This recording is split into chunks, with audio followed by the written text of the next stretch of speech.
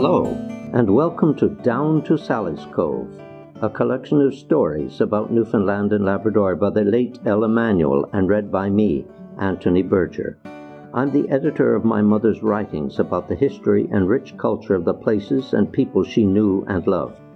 Many of these stories she read on local and national radio in the 1940s to 1970s. 25 years after Anglican missionary Julian Morton, the subject of the previous episode, left Newfoundland, along came to the northeastern coast another preacher whose parishes overlapped Morton's. James Lumsden's assignment was to minister to Wesleyans, later known as Methodists. Here, Ella Manuel tells of his 9 years in eastern and northern Newfoundland. One of the more memorable of the 19th century visitors was Scottish-born James Lumsden, who sailed into St. John's in September 1881 to be a missionary for the Wesleyan Church.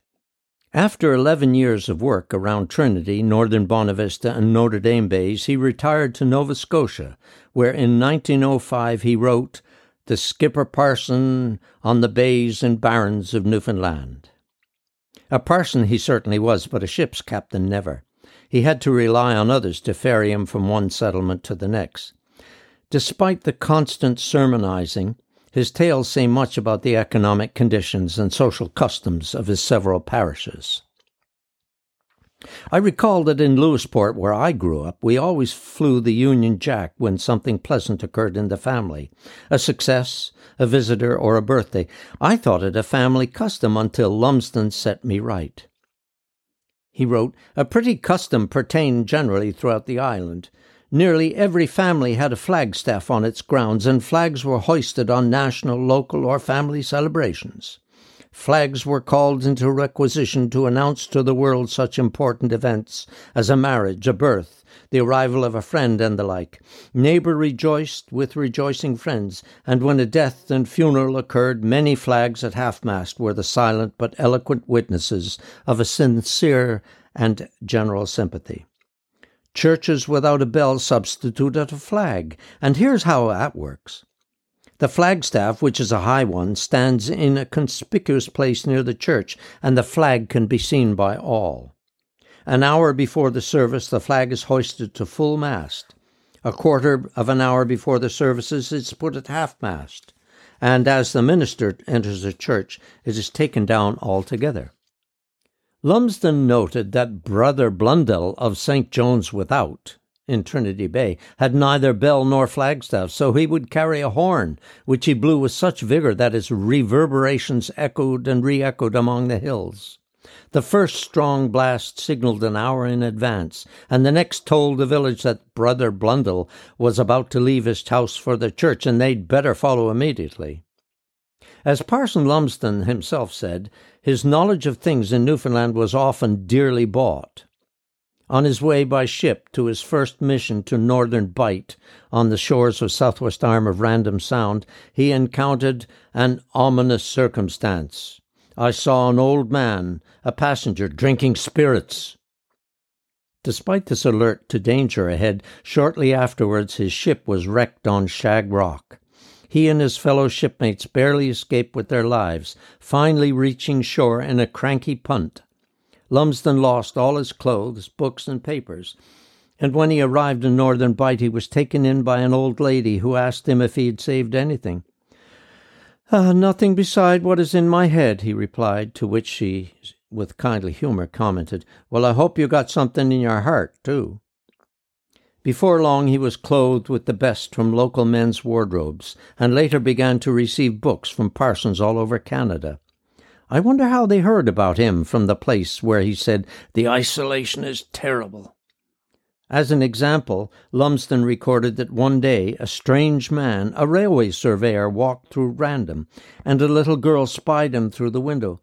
"Oh, mother," she exclaimed, "who is that? He doesn't belong to this world."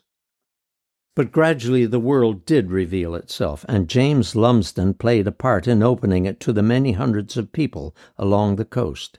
He was here, there, and everywhere, by punta rowing, under sail, and in winter by snowshoes made for him by local Mi'kmaq.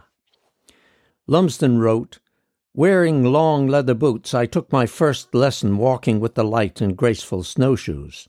The snow caked up on the heel of my boot, my feet slipped, and down I sank in the snow. Up I got again and plunged headlong. Finally, disgusted, I took them off and beat my way through the snow to Lee Bight.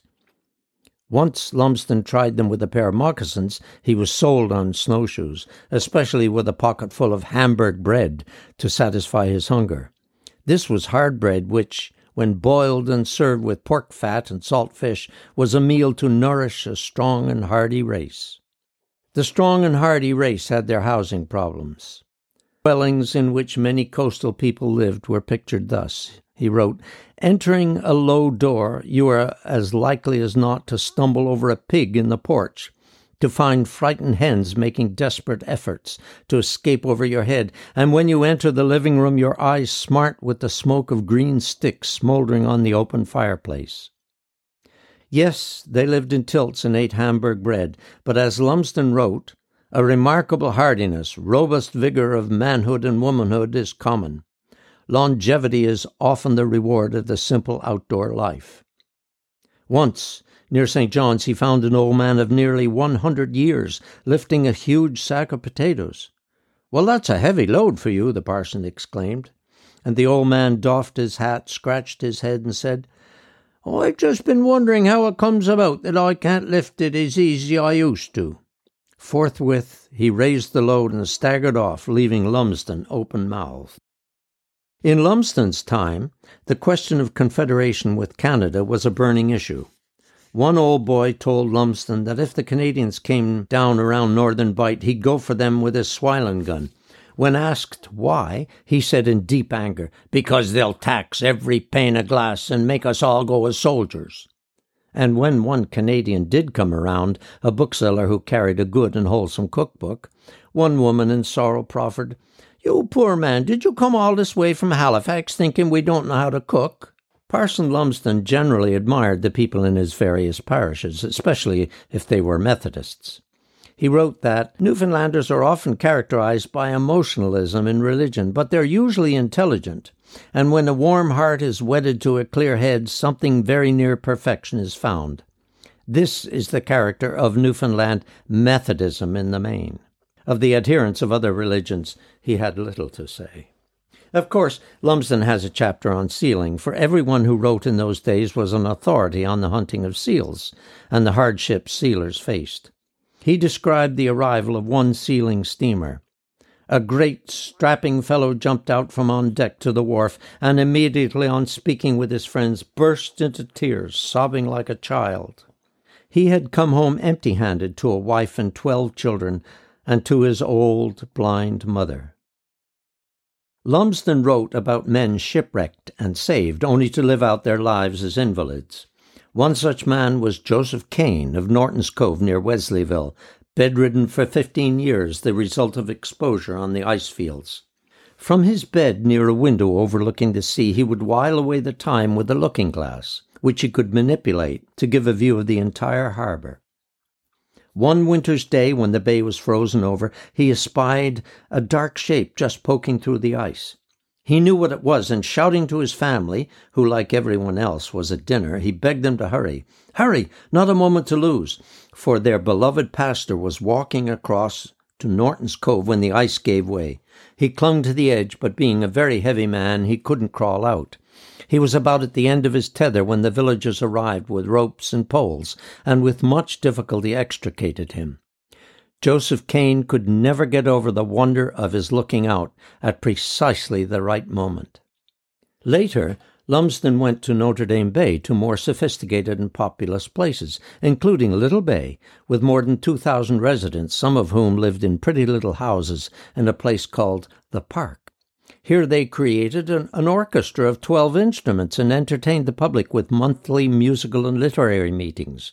The rest of the people worked in the copper mine, where, as Lumsden described, the men formed a dismal procession coming out of the pit, their clothes wet with mire, a candle sticking in their caps. Working in the pit or half-stripped before a roaring furnace, ladling the molten ore, shoveling all day amid sulphurous smoke, they were all sons of toil. Farther along the shore he came to Hall's Bay.